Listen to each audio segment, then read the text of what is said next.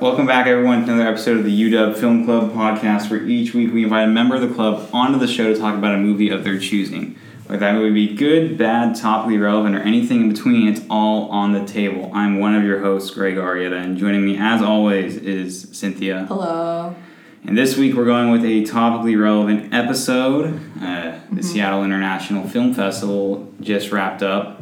We got another super packed episode. Yeah. Joining me, we have Jim. Hi. Ivy. Hello. And Stephanie. Hello. So, you guys were ones saw most SIFF movies and were like, we need to bring them in, do some discussions. The Seattle International Film Festival, this is the 45th year. Went from Thursday, May 16th, and it just wrapped up on June 9th. Yeah. It is currently June 11th. It's now like playing the last, like the best of. Yeah, so we're in the best of week. So we may have a few more films covered, but maybe it's like the screener links are open, and there's like International Falls. I started watching this morning, but didn't get a chance to finish it. But what's everyone's impressions of the festival? Do you guys like it? Yeah. Full disclosure, Jim worked for SIFF this year, so It was a fun experience working there. due process. Yeah, and then with that came, we got access to the majority of the screenings with our staff pass, and so I got to see quite a few films and a few I really, really liked that we'll talk about later. Ivy. Yeah, I had a great time. It was my first SIFF, and I didn't see as many as I'd like, but the ones I did see were really good. So. How does it compare to Edinburgh? A lot bigger, a lot more films, so it's kind of overwhelming. I mean, the cinemas are spread out kind of far away from each other. So. That was like my one complaint about SIFF. It's like You can only really go to one a day. Yeah. Or go to one venue Egyptian a day. and Pacific, those are the only two you could probably walk back and uptown forth. so far. Yeah. And then there's some in Kirkland and Lake. From my experience at South by Southwest, it's you could just walk to different venues between them because they're all just centrally located, except for two of them, and they specifically label them satellite venues, so it's pretty far away. Stephanie, what do you think? It was my first film event that I had ever been to, and like Ivy, I wish I had seen more films, but it was super cool, to know that there's all these people up here that are super passionate about film. Yeah, and it's a huge festival. I think it was 235 feature length, over 400 shorts, if you include that. So it is a giant festival. We mentioned the dates earlier. Extremely long. Speaking of long, this will be a longer podcast because we did some interviews this year. The interviews are going to be spread in. Yeah. I'm looking at the interview lengths right now, and they total 1 hour and 13 minutes in length. So we're probably going to split them up, make it a two-parter. Yeah. So this will be a part one. Part one. All right. How many films did everyone see this year? Or do you want to bring that up? Probably not. Wow. Disappointingly, it's not as much as I'd like to. I saw 15. Okay. That far outdoes me. I only saw 3. Uh-oh. Hey, me too! I saw 11. Nice. I saw 20.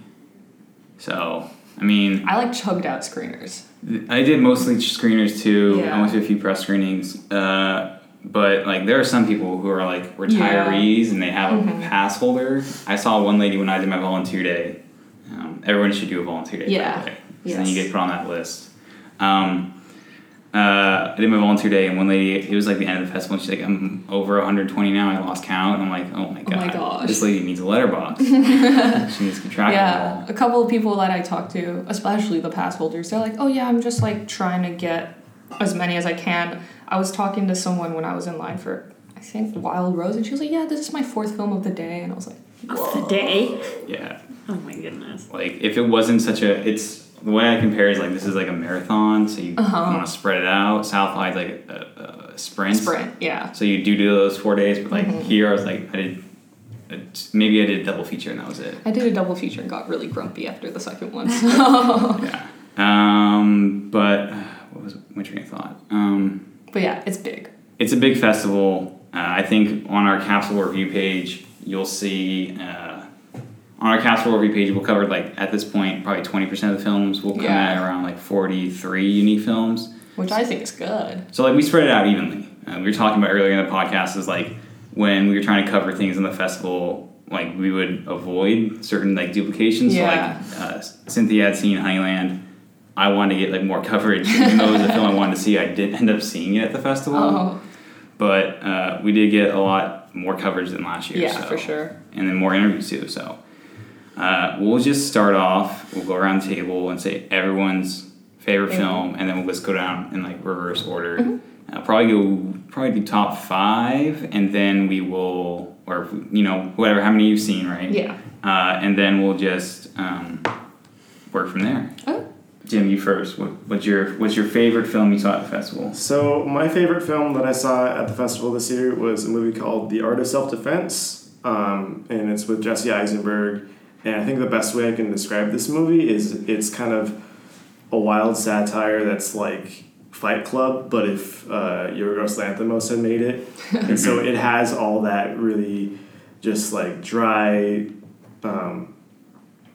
like punchy humor that is something that like I'm really drawn to. Mm-hmm. And it was really unique the way it was presented. I thought it was hilarious.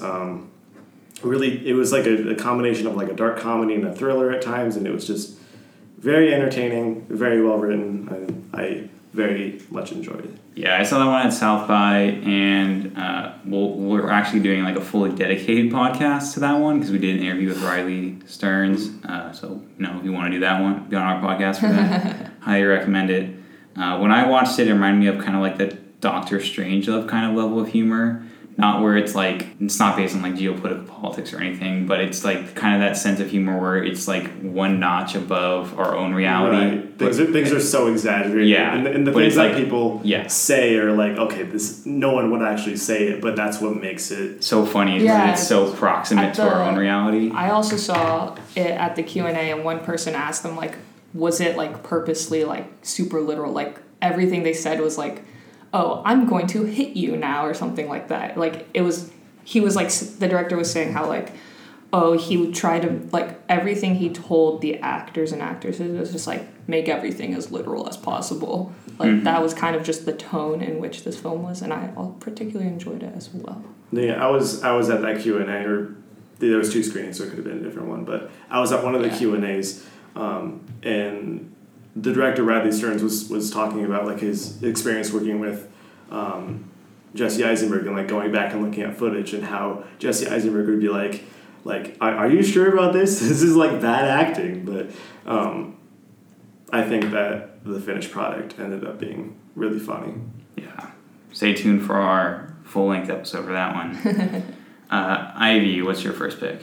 It's hard for me to pick between 2, but I'd say the one I would like tell people to go and see more would be Monos. I had that really hyped up to me by a friend who went to the Berlin Film Festival, so I'd been waiting to see it, and it lived up to my expectations. It was very intense, kind of one of those films where you're uncomfortable the whole way through, but that's the point. And everything about it was very like visceral, and like the sound was really intense, and just it's hard to like talk about it without going into the plot very much, but basically it's kind of like Lord of the Flies-esque, like a group of teenagers in the wilderness, and things go wrong.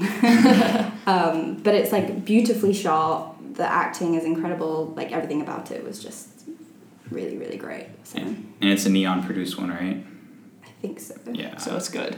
Yeah. Probably. I picked it up. I heard it's very visually, like, you need to see it, like, it aesthetically, like... I couldn't imagine seeing it on a small screen, because I think something about it was, like, the sound was, like, all encapsulating as well as the imagery, because you just, like, are transported into this, like, ethereal, like, Colombian mountaintop, basically. And then they go down into the jungle, and you're, like, transported there as well, and it's, everything about it is very... It really puts the audience in the film, which was really cool. Okay, so don't watch the screener for that. Just check it out in theaters. I just checked the screener, like, it's expired. So. Oh no, fuck. Yep. Damn it. Let's go, Cynthia, your favorite film. I think you already know what it is, but... Yeah, if you talk to me in like the last week or so, my favorite film that I saw at SIFF was The Farewell, directed by Wu Wang, starring Awkwafina. For me, this film is just like a really intimate, personal story. I've read interviews where Wu Wang was like, oh, I don't want it to be like, this is the Chinese story. Like, I'm not trying to tell a Chinese person's story, but at the same time, for me, it was like this really personal connection that I felt with the film. And it's like shot really well, surprisingly, because leading up to this film, I thought it's very plot, like script heavy, I guess. That's reliant. Plot reliant. That's what I thought it was, plot reliant. But it really surprised me in the way she actually shot. And I'm very excited to see what else she has in store. Tell the people what it's about, because you say it's very narrative. It's very narrative reliant, I guess. It's about... So Awkwafina is this Chinese American late woman in New York. She's trying to get this fellowship at Georgetown, I think. And her and her family find out that her grandma has cancer, but they refuse to tell her grandma that she has cancer. So it's like they all go back to China to like make up this wedding to like celebrate one last time with the grandma, but not tell her that she has cancer. But it's kind of like a celebration / remorseful like time to say their goodbye without saying their goodbyes. Mm-hmm. And what I liked about the film is how it like positions, like, not only like it sets the backdrop of Billy's character, her own personal change against like societal change and like industrial change in like China. And it talks about how like last time I was here, I don't remember it being so built up, and it kind of like, I like the way it contextualizes like personal, it contextualizes like a societal change within her own kind of thing. And it is my favorite. It's my favorite of the festival, if you don't include like what I saw at South by. I think about the last three. I think about the last 30 shots. I think about the last 30 minutes a lot. Yeah, it's really good. So, highly recommend it. Stephanie, your pick. My favorite was Take It or Leave It, which is an Estonian film. And what I really liked about it was when I was going into it, I sort of just thought it was going to be like a nice family drama. And then it wasn't. It actually had like a lot of like undertones surrounding gender stereotypes in like a family.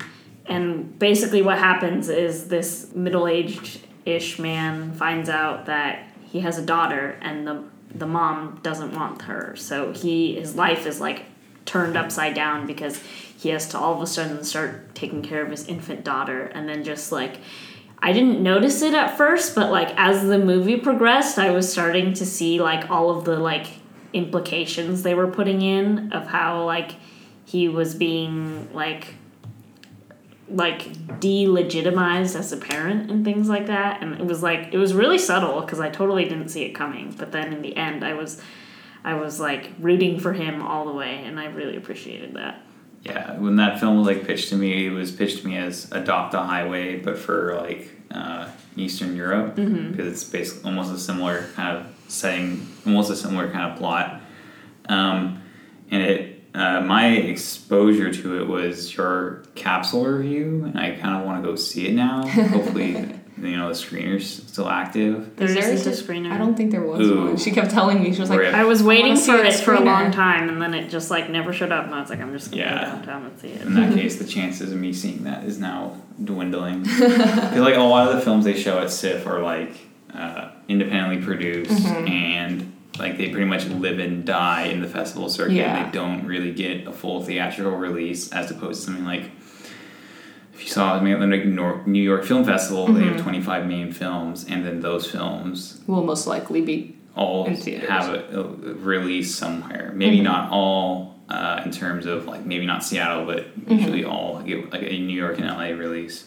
The first film I want to talk about is well, first I should preface this, like, my favorite film was actually something I saw at South by, but it replayed here. It's, like, For Sama, but listen to the South by episode, I don't need to speak about it again. Or The Peanut Butter Falcon, also very good. That was like a last-minute ad, right? A last-minute edition, very good as well. Again, check out the other episode for that. But my favorite was Burning Cane, which is Philip Euman's directorial debut.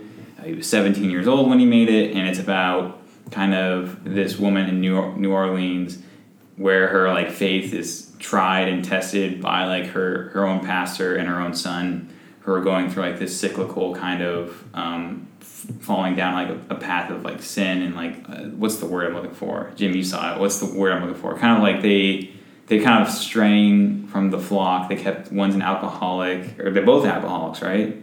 So they're both like kind of becoming more and more like difficult to like be around, and it's like the woman's kind of reckoning with both of those characters and how her faith is like tried in that.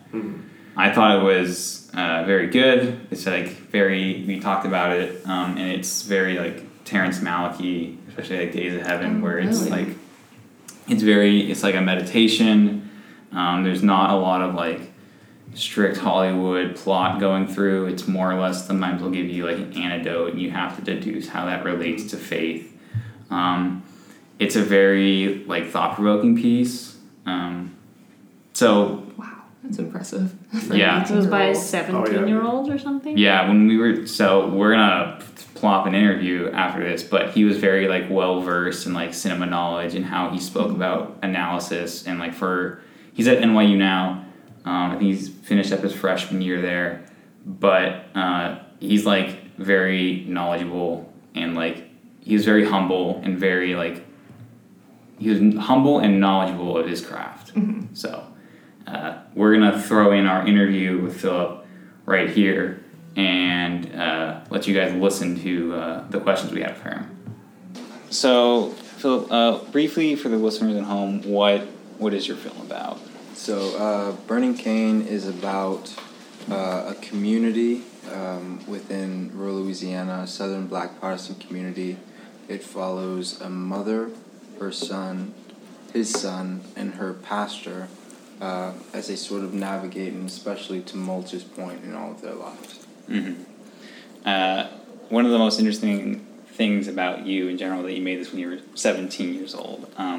When did you start making the film from like scripting to shooting to post? When did you do that?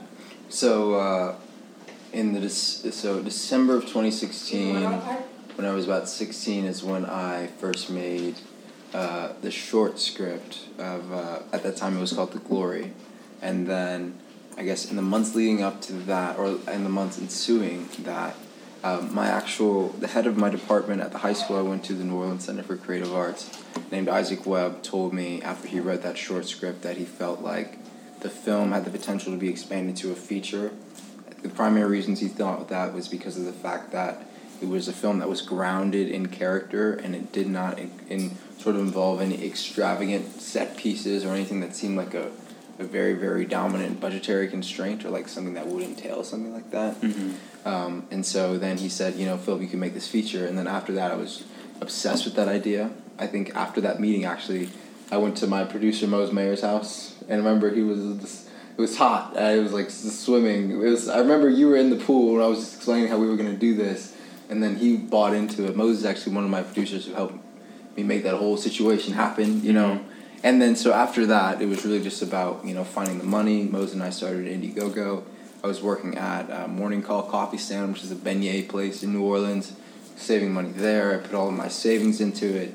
And throughout this whole time, in terms of raising money in the really grassroots way, I was going through script revisions, and all leading up to that summer where we shot the bulk, pretty much all of principal photography up until August.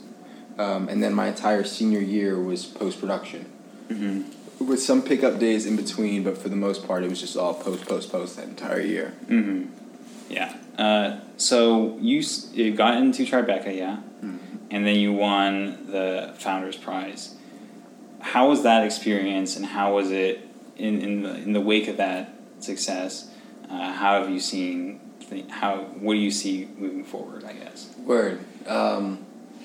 So, first off, I feel super fortunate that the film is connected with people Mm-hmm. in a way. You know, I say this often, but you never really know whether or not something is going to resonate with people. Mm-hmm. You know, and, you know, there was no way we could have predicted the way that it would turn out for us at Tribeca. Mm-hmm. So it's all just, I don't know, man. Tribeca was great. Everyone at Tribeca was awesome. You know, Jane, De Niro, everyone I met through them.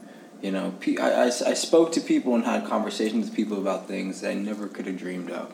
Mm-hmm. You know, and so after the success of Tribeca, it's catapulted my career trajectory in terms of like the prospects of my next film in a whole different sort of level. Mm-hmm. And I got an agent. I had meetings with production companies that I never thought I would have. So yeah, it's just made the prospects of my next feature real, and now it's just about me doing the work to make that that follow up. You know. For your next project, what is that? You mentioned it briefly. Can you speak about it recently? Yeah. Or is it like I can speak about it.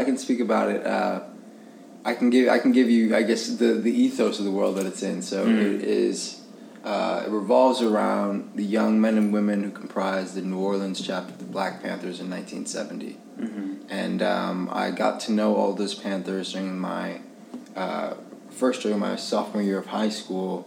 And then I was just interviewing them, even all the while making Burning Cane.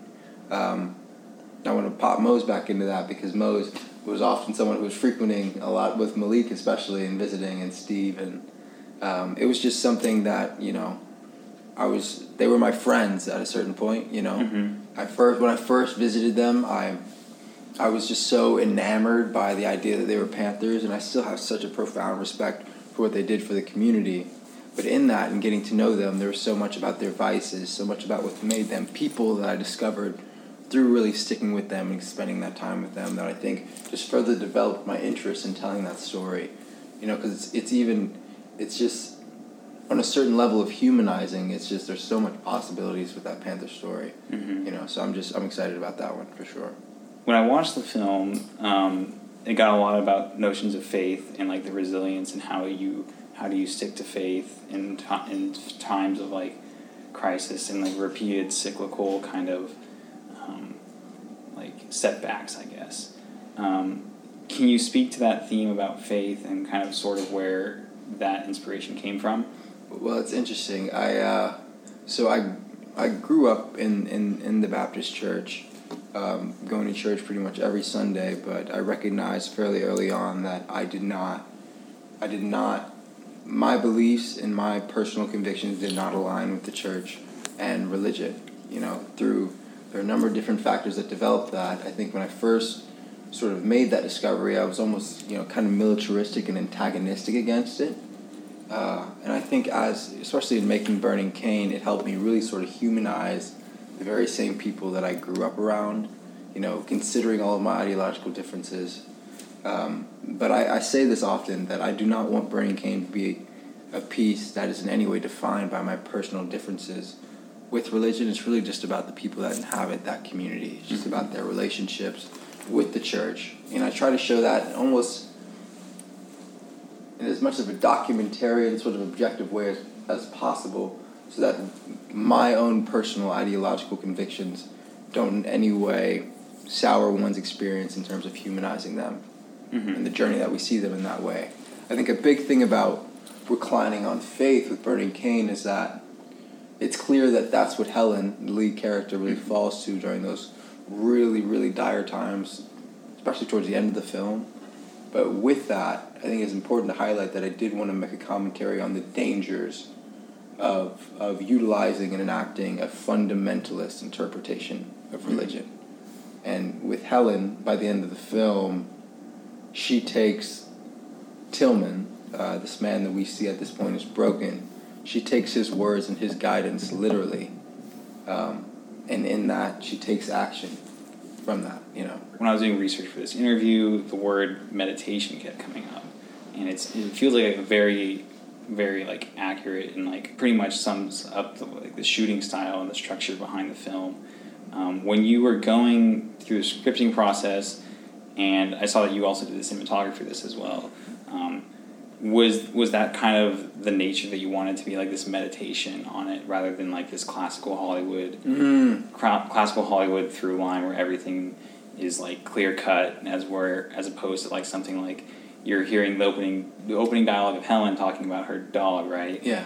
And like if you're not reading about it and like reading it into like this almost like poetic sense, you're not getting like if you send it to like your normal viewer, they're not understand the meaning behind it. So is that kind of the structure you wanted to go with? That's an interesting question, man. I think with Burning Cane, I knew I was not tying myself to any sort of convention. I think what's also so freeing about having it be so grassroots and funded and independently in that way is that there was no one that I or anyone else in the production was really answering to in terms of any of our creative opinions or anything in that way.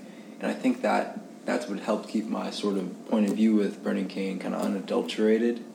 And with that, I did not want Burning Cane to be tied to any traditional, catalyst-driven scene sequence, something that was following the plot structure beat for beat. The film, for me, my intention was for it to be a portrait of that community, by establishing those three key pillar characters, Helen, her son, and the troubled pastor who she has a history with, a very tumultuous history really in a way, but she still looks to for guidance in that sort of mayoral status that Baptist preachers have, But yeah, no, and I didn't want to tie myself to that in any way, so I wasn't thinking about how commercial it was going to be or anything in that way. And in truth, that's why all of this has really been so validating for me personally too, is that I've been following my own personal creative convictions really entirely with this film. Also, I want to also add an addition that, especially in post-production, I do want to really shout out all of the filmmakers and mentors that I have that came through to all of those feedback sessions and spent time with me and giving me really, really hard, often harsh, but real feedback that I needed to hear that helped really sort of test that, throughout that entire post-production process. But yeah, no, I wasn't, and I did not want to hand the audience anything. I didn't want to underestimate the intelligence of the audience by making every single connection of everything abundantly clear. I think it's interesting we talk about the mange in the beginning. Like for me, that was established as a sort of parallel to Helen's dynamic with Daniel. I don't want to, divulge too deep into how those parallels were established for me, because I think there's so much power in free association and not necessarily directing somebody to how they should interpret my film.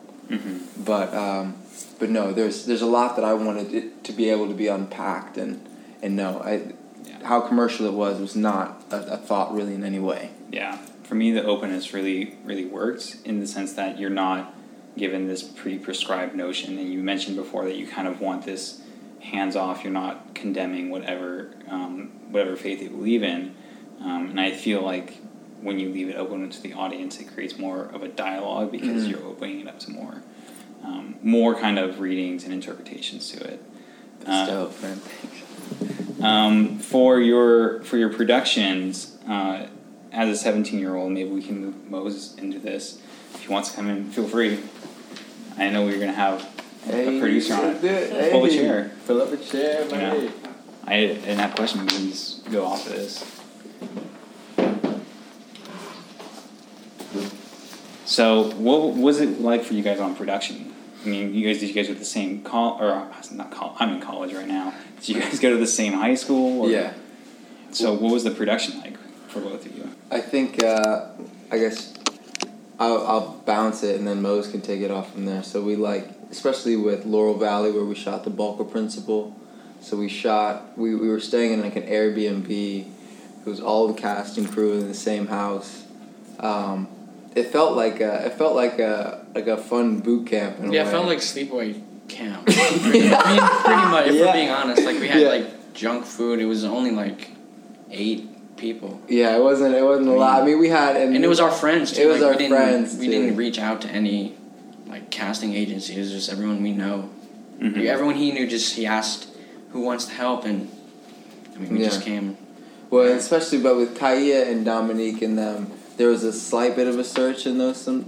With Kaya, it was different because Kaya came on because initially Kaya was supposed to cast the film, but after she read that draft of the short, she attached herself as Helen, and then I had readings with her, and she was phenomenal. And so that was a bar none, like that was a clear thing from the beginning. You guys had 8 people working on how many days of shooting? Well, often there were some days where it was just me, 3. Mose, and Ojo. Some days it was just 3. And then there were some days, especially the church scenes, where it involved, extras, definitely a bigger sort of active set that really did require more people, and we did have more people in those days, yeah. But, no, it was fun, man. Like, it was honestly the best summer of my life. Definitely. This was a feature. Had you guys worked before on, like, a short before? Yeah, I worked on a short he made sophomore year, but I was not very involved. Like, I saw, like, it was awesome to be there, but I wasn't in the mindset for film yet. But once he came to me with, like, the glory, what was then the glory, I just, like, threw myself at it. Yeah, and it was like we both, I'm telling you, after that meeting I had with Mr. Webb, I drove over to his house, and I think we both were like, all right, we're gonna take this dive. Like, we're gonna do it. Like, at the end of the day, at the end of the summer, we're gonna have a film that we shot. So, and that's what happened. Do you have any, like, personal inspirations for the film? Like, what is do you have any, like what is your film that you, like, go to and say, like, this is kind of what set me on my path for, like, filmmaking? That's such an interesting question. I can only say the films that I kind of appreciated in the sort of vein of the time when I was making Burning Cane, but I have to say that there was no film or filmmakers that I can really say was any sort of direct inspiration for Burning Cane, or in any sort of way that I was in any way seeking to emulate any sort of style in that way. Truly. But with that, I really loved Tuki Buki, Dog Day Afternoon. And I know some of the write-ups have said Malik, and it's interesting. I really am really a big fan of Malik. Wow, to be put on the spot is like, PTA. I think Wes Anderson. I think even outside of my style, I think someone who's really at the forefront of showcasing the nuance of black stories. Barry Jenkins.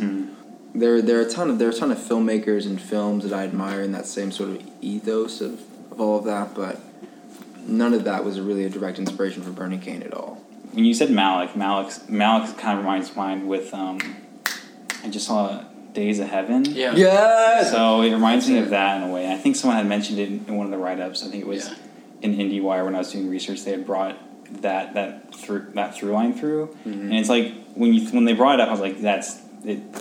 I saw a lot of parallels after having seen it. So the thing about Days of Heaven, what's so interesting, I think Days of Heaven does an incredible job of establishing you in the place, like in the prairies, the 1910s, yes, kind of industrial America. Yeah, and I feel like that. First off, that's one of the most beautiful films ever. Like, I think it's Days of Heaven in terms of just like beauty and like at least in like American cinema, I'd say. I had rented it on iTunes, and I was like, I bought the Criterion Blu-ray like immediately after. For Days of Heaven? Yeah, I had to buy it. I was like, I just had to do it because it's so beautifully shot, and especially the burning when they're trying to get the grasshoppers out. That burning night scene is insane. So, Word. Yeah. Who are some of your favorite filmmakers? So for me, my favorite filmmakers currently. Oh God, now I'm on the spot. Yeah. Okay, so like when I was younger, my dad would put on like he'd put on AMC a lot, so there'd be a lot of like old reruns of movies. I remember see a lot of westerns. A lot of westerns, particularly, yeah. And a lot of war movies too. Word. Like the one that comes to mind is my favorite. If anyone asks me what's your favorite movie of all time, it's always Facts of the Future, because I think that movie has like just the most efficient script because everything plays an important role, kind of opposite of what Burning Cane is. It's like the most peak like blockbuster Hollywood film I can imagine, and it's just so rewatchable. Like if you put that film on any time, I think is okay. Maybe you finish and then I have that. Yeah, so if you put Back to the Future on at any point in time, I'll sit down and like watch it. In terms of like, that's like an answer I prefer my personal answer. If someone like asked me to do like a Sight and Sound best of the ever decade list, that answer would totally change. Yeah. Because I get what you mean. Like for you personally, it's like what is like the repertory like right answer? Like this is the best film. Yes, that's so interesting. Okay, I think the most infinitely rewatchable film of all time, at least for me, is Goodfellas. Mm-hmm. Yeah. Goodfellas is breakneck, man. Like, it's that and maybe City of God. I haven't seen City of God. And then Goodfellas, I'm going to lose all street cred. Because of AMC, I've seen the censored version so many times, and it's not nearly as good. It's kind of like The Big Lebowski in the sense that when they put that on TV, it's always censored, and whatever they redub it, has like this cult status because they try to do it, they try to cover up the F word with like completely like things that don't match at all and don't make sense, and that's kind of how it came from. But Goodfellas is one of those films where like it was ruined in a way for you. Yeah, I've seen like the most infamous scenes where they've all been like censored and it's been like hacked up and cut up, and it's like a 3-hour movie, so it ends up being like 4.5 hours long when you put commercials in. It's not the right. That's a shame. Yeah. But yeah. I could talk movies all day, but well, I appreciate it, man. Great interview. Thanks for coming. We moved Mosen, so I appreciate it. Man. Nice meeting both of you. Yeah. And we're back. Hope you guys enjoyed that interview with Philip. I had a great time talking with him. He's a cool dude. I'm looking forward to see what he does next. I really wanted to catch it and then maybe like tag along on that interview just because I want to know. And he brought his friend Mose with him, which was they didn't have on the interview slot, but he's like a producer and he helped film it. Oh. So it was fun talking to him, bringing him in. Mm-hmm. So go see Burning Pain. Oh, and it won the Founders Award at Tribeca, which I'm pretty sure I said in my interview. So people probably said this, but yeah, definitely check it out. I'm looking forward to see what he does next. Jim, what's next on your list? The next, or my next favorite movie that I saw was Lynch: A History, which was a very unconventional documentary about the former Seahawks running back Marshawn Lynch and his history with the media and how all his approach led to this whole new form of nonviolent protest and how that influenced people like Colin Kaepernick and all these different really important African-American athletes. And it was really interesting because it was essentially, I say unconventional because it was essentially just like kind of like a newsreel, because it was just a compilation of all these different like pieces of news footage and pieces of satire about Marshawn Lynch and how that sort of conveys sort of the misunderstanding that a lot of people had about like the Black Lives Matter movement. And a lot of stuff there that was really, really interesting and really powerful. Mm-hmm. And it was a great documentary. Yeah. Do you think it gives Marshawn Lynch a new public persona? Because when you think of Marshawn Lynch, you think of him as like this very vocal. Have you ever seen him at Cal when he hijacks the medical cart and like starts driving on the field? Yeah. Every time I think of Marshawn Lynch, I think of that. He's just like the greatest character. In Skittles. Skittles, that's me. Yeah. No, Beast Mode, or is it Beast Mode, right? Beast Mode, yeah. Beast Mode, yeah. Do you think this film would, like, people who are not Seahawks fans or football fans, would people respond to it? Well, no, that's not where I thought you were going to go with it. I think people definitely will. Mm-hmm. I think if you come in with an open mind and you're like... Because the way you describe it sounds like it adds another layer that people like myself aren't familiar with, like Marshawn Lynch beyond like the headline antics that he does, which are like fun antics. It's not like bad antics. I think because a lot of the media, and especially like right-wing media, know why I'm here, has severely misinterpreted who he is and like what he stands for. And so I think a lot of the documentary was super eye-opening because he's a very intelligent guy, and that's something that you can. Oh yeah, he went to Stanford. Yeah, right? Yeah. We went to Cal. Oh, he went to Cal. Well, still, Cal is smart, good as well. That's right. It actually said that in the documentary. I forgot, but I think it really gives another layer to him that I wasn't really aware of. Yeah, and that I'm sure a lot of people weren't. Being that he's like a Seattle icon, I'm sure we'll get a release here. At least at least SIFF, Ivy, your second pick. So my other favorite is Crystal Spawn, and I was excited about this from the very beginning when we went to the press launch and they showed a little clip of the trailer, and I really wanted to see it from then, and I did get to see it, and so it's set in Belarus in the the 90s, so it's like newly independent, and there's this sense of like political unrest and kind of upheaval that's kind of underlying it, and it's just like, so it's about this law graduate called Velia who's also a house DJ, and she wants to move to America, and then things go wrong when she kind of fudges the paperwork on her visa application, and it's just a very like funny, absurd kind of I described it as like an anti-homage to like growing up in Belarus and like not conforming, because throughout she's kind of struggling to fit in, but it's like a struggle that she just wants to leave. It's not like she's trying to fit in. And yeah, I just found it really enjoyable, and it was also quite like poignant at parts, so it just kind of struck that balance between humor and poignancy that I really enjoyed. Yeah. So for similar reasons of like the farewell, I liked the backdrop and the setting.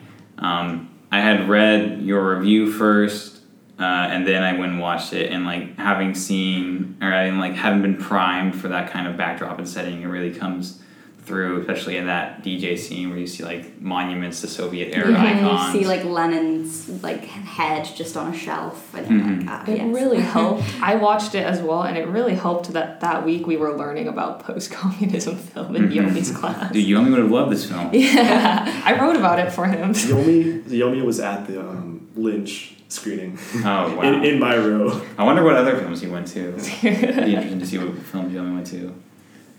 What did you think of it, Cynthia? I'm looking at Letterboxd here, so you saw it. Yeah, I really enjoyed it as well. I think the only part that kind of like struck me the wrong way was there's like one scene where she's like assaulted. She's raped. Yeah, and I thought that was I felt it was weird too, because it was like you said, it plays it up as a comedy for like most part of the film, and it gets like super serious, and I'm like, oh my. Well, like I kind of had a sense that they might do that because the way they played him up, but that kind of just like threw me off a little, and I was like, wait, what? Yeah, because as you said, it's like very comedic in certain ways, and there's also kind of like this lightness, I feel like, throughout the film, and then all of a sudden it's like that bit is jarring. I agree. Yeah, but I did enjoy it, and I think the lead actress, I have her name, Alina.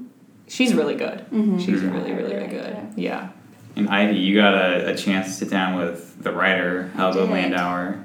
How'd that go? That was super interesting. She was, I basically just asked her a lot of questions, as you will hear, about like her creative process and working with the director as like a partnership, because they've worked together in the past before, and that was really interesting to learn about. And then she ended up asking me a question as well about how I related to the film, which I enjoyed, because I found myself relating to it quite a lot, because I mean, it's, even though I can't relate to the context or anything, it's of a similar age to me, the main character, and just like wanting to get away from the place you grew up is like, I think it's very relatable. But.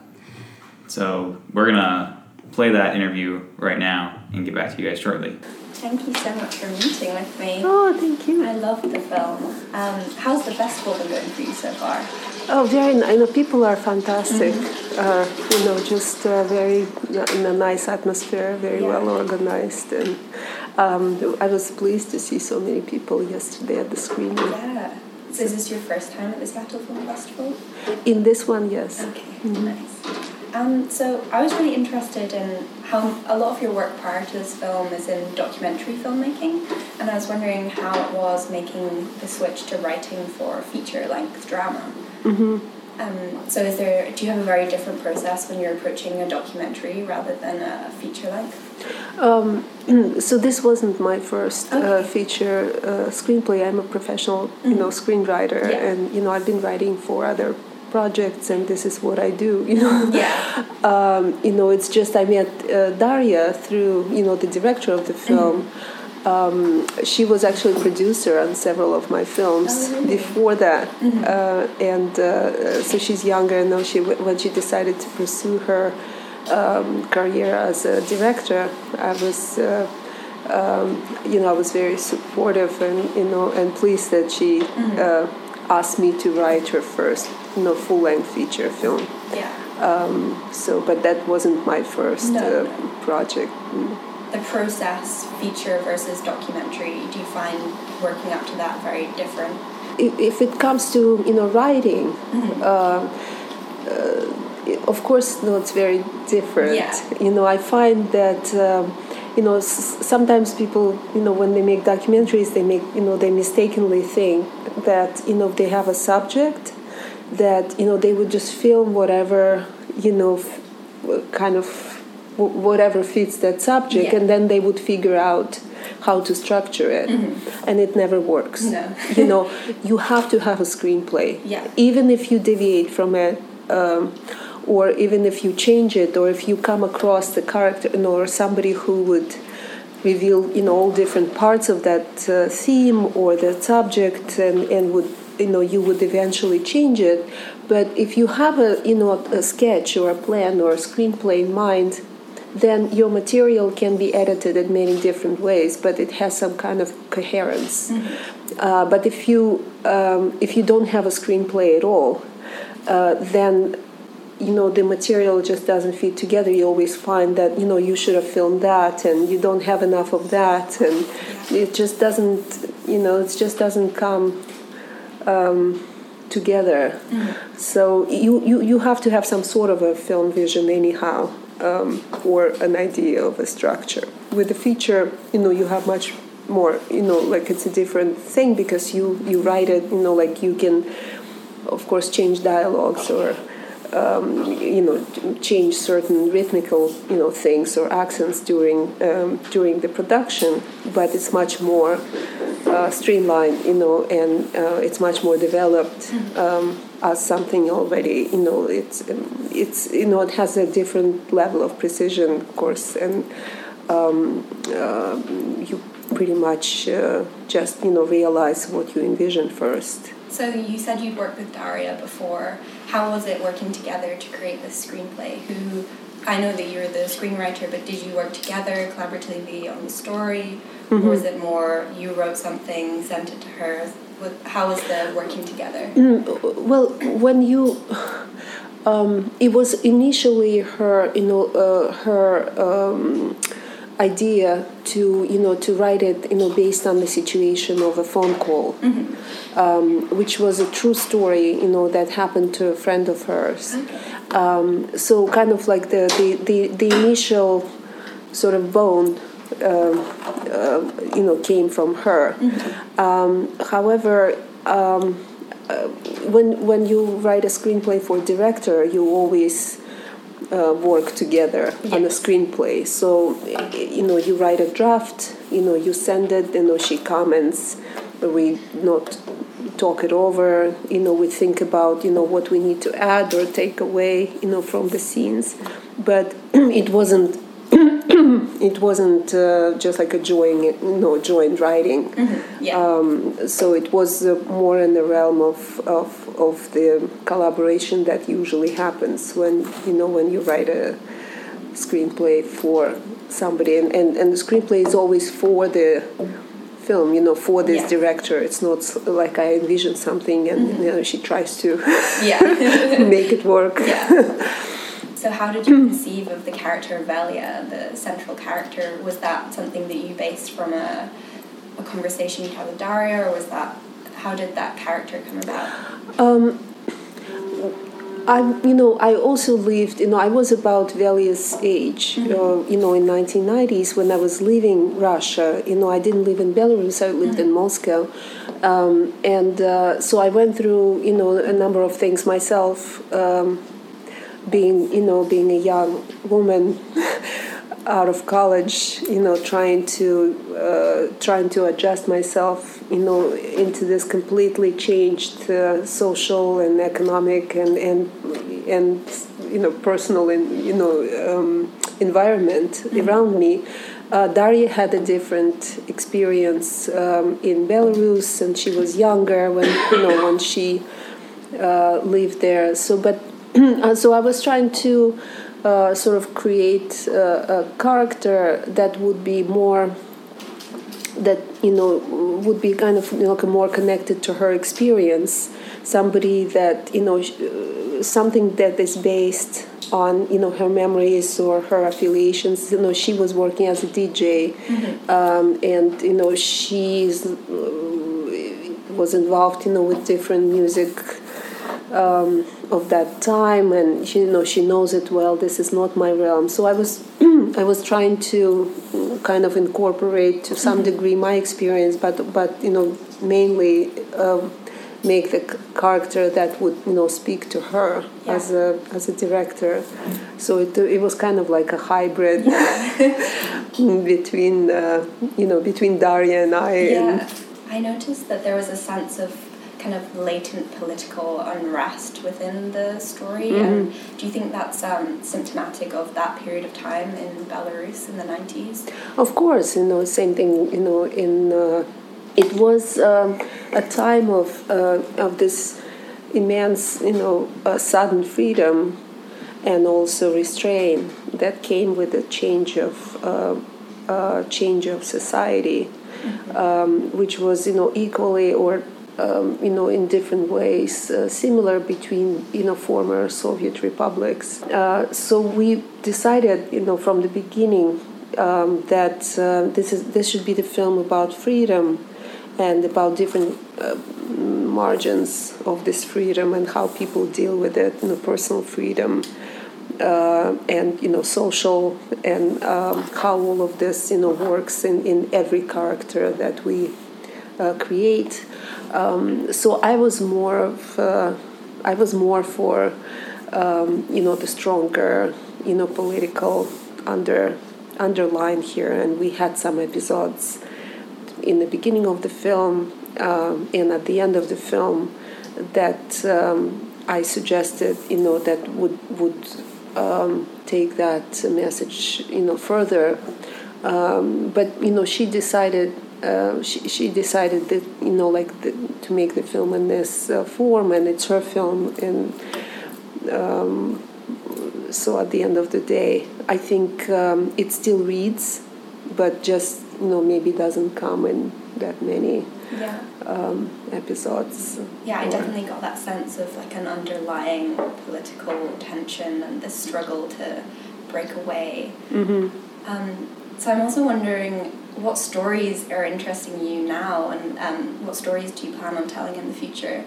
Are there any particular things that you're interested in writing about, or is it more that you work with directors and you both come up with the ideas together, or is there something that you're planning on working on in the future? Well, I always, I'm really fortunate that, so far in my life and career, I'm working on projects that I'm very deeply interested in, and I choose, the subjects that would help me or take me further in thinking about things that deeply matter to me. And although there's very different forms of that work. When I write a screenplay, it's more collaboration, and it's I think that at the end of the day, the film is a director's statement, not a screenwriter's statement. But right now I've written during this year one synopsis that is also taking place in 1990s, and I wrote a feature screenplay for the whole 20th century historical drama, and right now I'm developing the film that based on the screenplay that I wrote that is also taking place in 1990s, which I will be shooting myself as a director. And this was a very important time for me, and I find that there's so much to be explored during that time. And so personally and historically, this is this period, transitional period for the country, and for me personally is something that I really is excited to explore. Well, I'm really excited to see what you come up with next. And thank you so much for taking the time to speak to me. I really enjoyed the film, and this has been a really interesting conversation. Thank you so much. Oh, thank you. Do you find, can I just ask you one question? Yeah, of course. Do you find any points of, connection with this, with Lera character?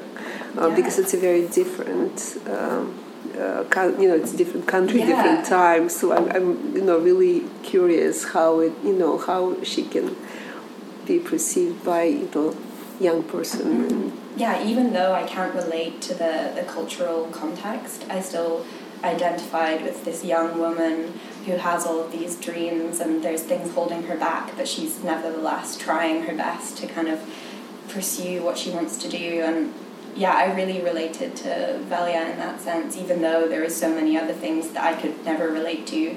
But yeah, I found it like a very engaging story. I don't think it's only just because she's a young woman of a similar age to me. I feel like just the experience of a young person in general with these kind of restraints, but yet all of these aspirations. Yeah. No, thank you so much. Thank you so much. I hope the rest of the festival goes well for you. Oh, thank you. And we're back. That was a great interview. Yeah. You can read the full thing on our site. I think it went really well. Yeah, I enjoyed speaking to her a lot. I like when the interviewers turn the tables on you. Because then they're actually paying attention and they're actually engaged, and it feels good. And it feels more like a dialogue. Yeah. But yeah, it went really well. Cynthia, your film, next one. My next favorite is displayed in many places, and I'm surprised it came here, but Three Faces, directed by Jafar Panahi. I think I pronounced that right. I have no idea. The reason why I was interested in this film is because Yomi had mentioned him, but then I read about him, and he has a very contentious relationship with the Iranian government where he's not allowed to film films.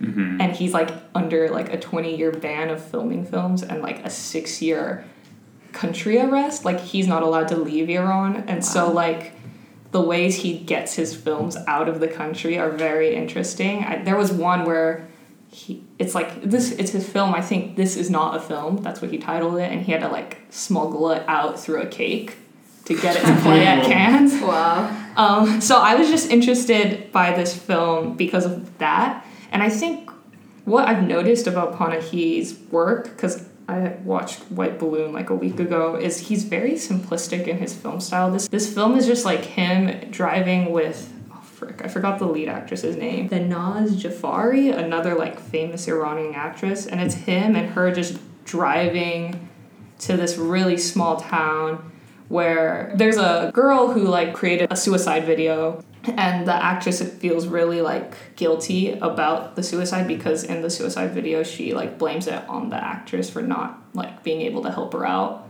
And so that the actress and Panahi go on a road trip to this small town to understand what might have happened. And it's really, really, really simple, but I think there's a lot of good dialogue, and it's not his most political film, but there's still some nuances of the politics and repression, creative repression and female repression in Iran going on in there. And I thought that was very interesting. Definitely one to check out. Yeah. I had requested a screener and I just let it expire because you covered it. Oh. It's still active. I'll check it out. Yeah. Stephanie, your second pick. My second pick is Baby, which is a film about the sexism and ableism in China. And I think, like The Farewell, this one was also really narrative heavy. It was already about something of pretty good substance. And it was, I think, well done because it wasn't over the top straight from the start. There was a lot of nice build-up that I felt was appropriate. And then also, what really did it for me in the film was that, so basically the main character is a disabled woman who's working in a hospital, and she overhears a father of a newborn baby say that he's going to let the newborn baby who is a girl and was born with some defects, he's going to let her die in the hospital because one-child policy and they don't want her. And so she goes on this huge adventure, for lack of a better term, where she takes the baby and tries to save it. And what really did it for me was that there's a point in the film where they almost play lens of, I guess, how do I say this? They almost portray the father in like a compassionate light, like a sympathetic light.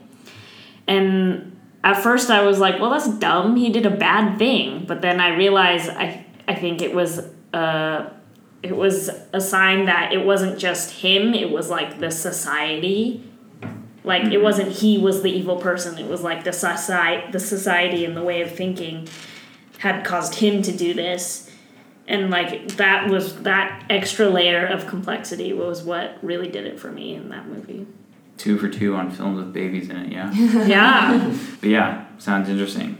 My second pick, just to like space out the interview so it's not completely overwhelmed, is The Dead Don't Die, which is Jim Jarmusch's new film. It comes out in a week, so it's like it's not like super. You'll be able to see it probably. It's going to be in theaters when you guys listen to this or when it's released. And it's like this replication of like 1950s, 1960s zombie B-movie horror tropes. And it plays itself like very seriously. People who know Jim Jarmusch, he's done things like Patterson more recently. He did Dead Man, and then he also did Broken Flowers, which is a Bill Murray film.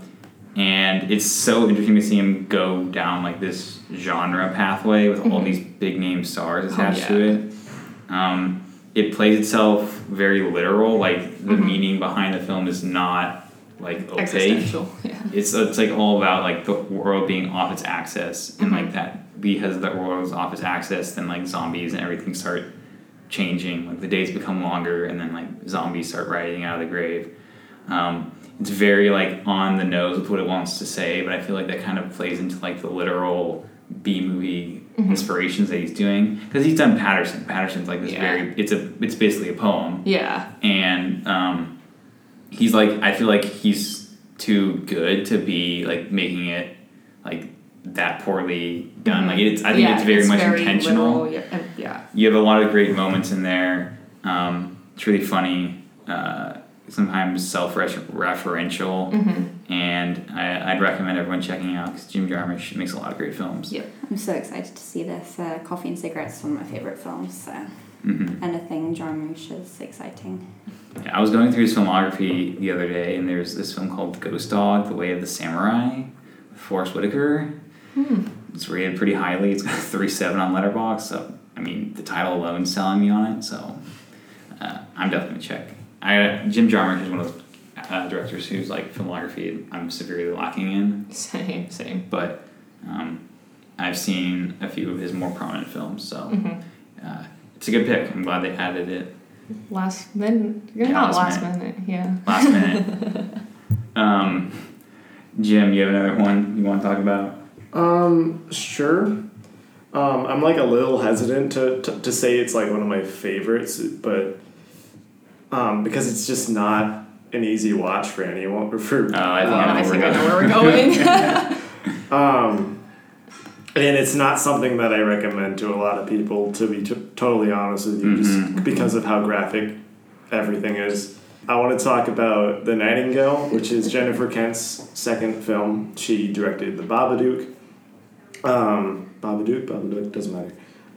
Gay icon Babadook. Yeah. Pride Month. Have you guys seen the? Sorry, I didn't mean to pick you up. Have you seen the re-release they're doing with like the gay pride flag? No, are you serious? Oh yeah, it's great. So people who don't know, the story behind the Babadook is that it was inside of the LGBTQ section on Netflix for like a whole month, and it became like a meme that the Babadook was a gay icon. So for Pride Month this year, they're doing a re-release of the Babadook's Blu-ray, but with like the pride flag in the background and just the Babadook's like silhouette. It's that's great. Pretty amazing. But yes, continue. I've got to buy that now. So the plot of the Babadook is pretty simple. It's in the Nightingale. You said the plot of the Babadook is. Oh. Sorry. You okay? So the plot of the Babadook. Oh my god, I did it again. There it is. Look at it. Look at that. That's ridiculous.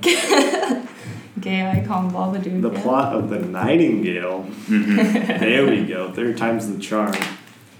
It's pretty simple.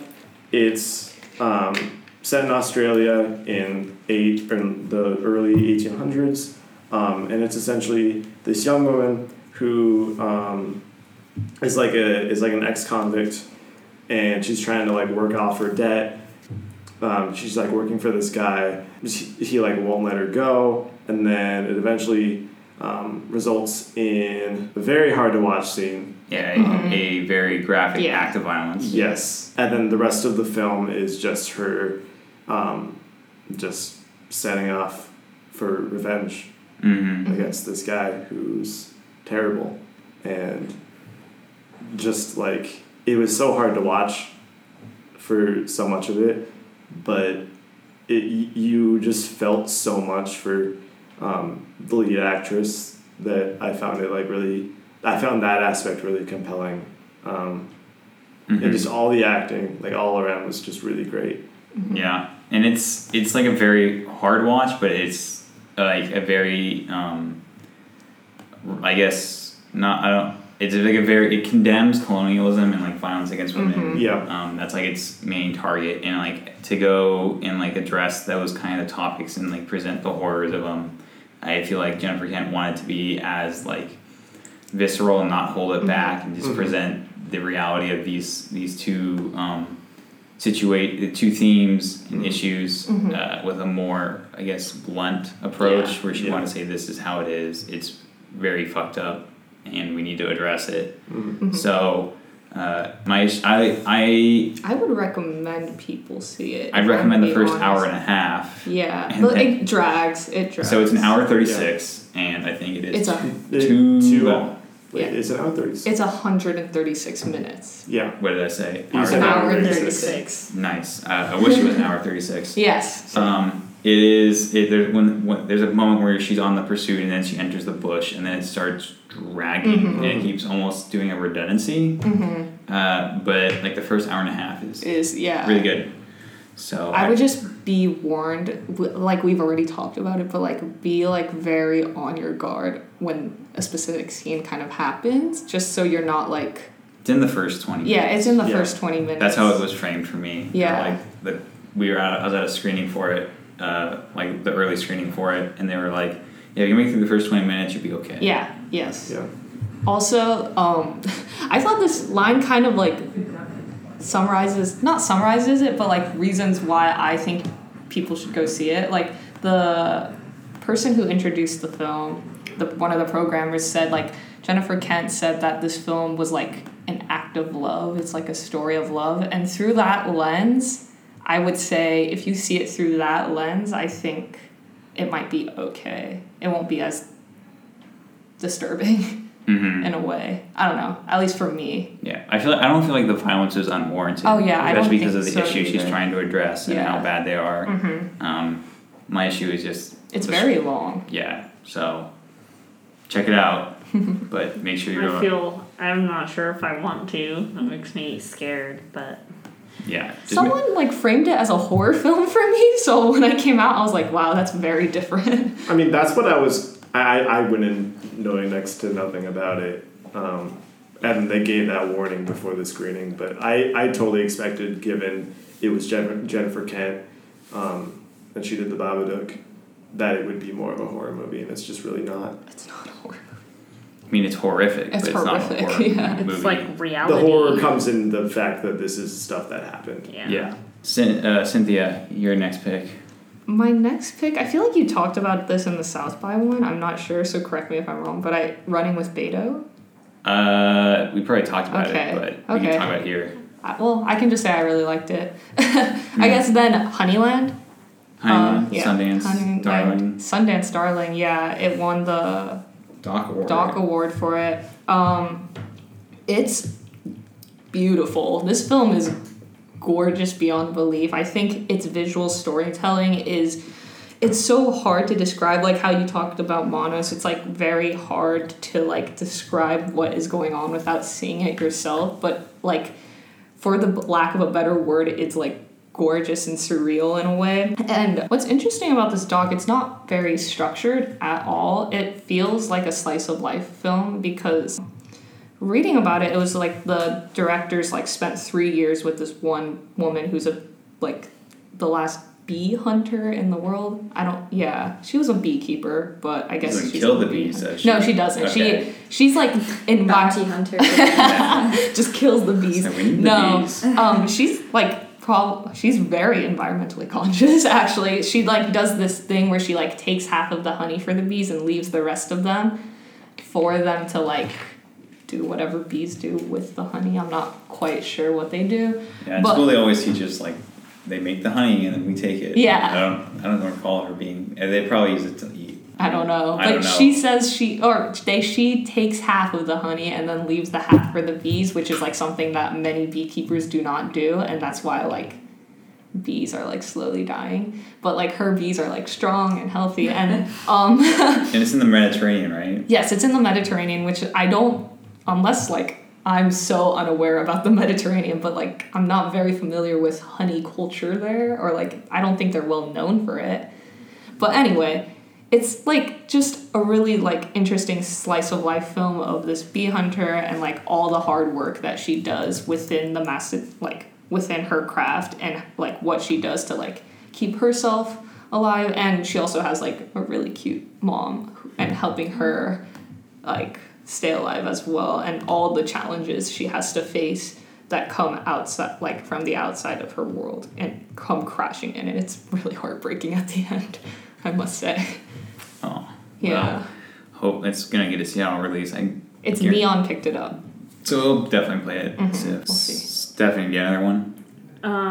The other film I watched was Long Time No See, and this was one that I wanted to see because, like, Ivy, it's from my home country of Taiwan, and I thought it was a well-made, like, independent film. Like, what I really enjoyed about coming to this festival was I'm starting to be able to really appreciate and tell the difference between like huge blockbuster films and then like films you can tell were made like on a smaller scale with like maybe like a smaller budget with more creativity involved, and that was really great. Basically it's about the indigenous Tao people on the Orchid Island near Taiwan, and how like globalization and colonialism has sort of affected them, and how these people just have sort of like a very varying identity of like what home is for them. And the main characters are a boy whose father has gone to mainland Taiwan and just left behind his culture to make money. And then there's a teacher who came from Taiwan to the island, so it's like a parallel of people going to places where they don't belong. And so I really appreciated that. Like, it was very gently done, and it was very nice. The first, like, 20, 30, maybe 30 minutes were a bit slow. I was definitely, like, when I finished it, I was like, I think you could have cut off, like, the beginning, like, 20-ish so minutes, and it would still be fine. But I'm glad I watched it. It was great to see something like that from, like, my country and everything. And it was pretty sentimental, too. Won a special jury prize this year for the SIFF Awards, which is, like, second place, right? Yeah, I think so. Wow. So, yeah. This is where we're going to cut it off here and do the break. Yeah. Tune in next week. Next week we'll have our second half of our podcast. Find us on Facebook at UW Film Club, Instagram and Twitter at Film Club UW. Post podcasts every Monday at 8 a.m. on SoundCloud. Apple Podcasts. No longer iTunes. Well, RIP. no, it's not happening till like September. So RIP. Prematurely RIP. Yeah. So. Prematurely RIP. Google Play and Spotify. You can use our Amazon Smile link. HelloFresh. MeUndies. Blue Apron. Movement Watches. Loot Crate. BarkBox. You guys should just record you guys saying all of them and then just add that on to the podcast. That's spontaneity. He always brings some new ones too. Yeah, I always forget. But yeah, tune in next week for the second half of this episode, or this two-parter for SIFF. It's too many films to talk about. Yeah. Mostly due in part because we have interviews we got to put in here. But see you guys next week. Bye.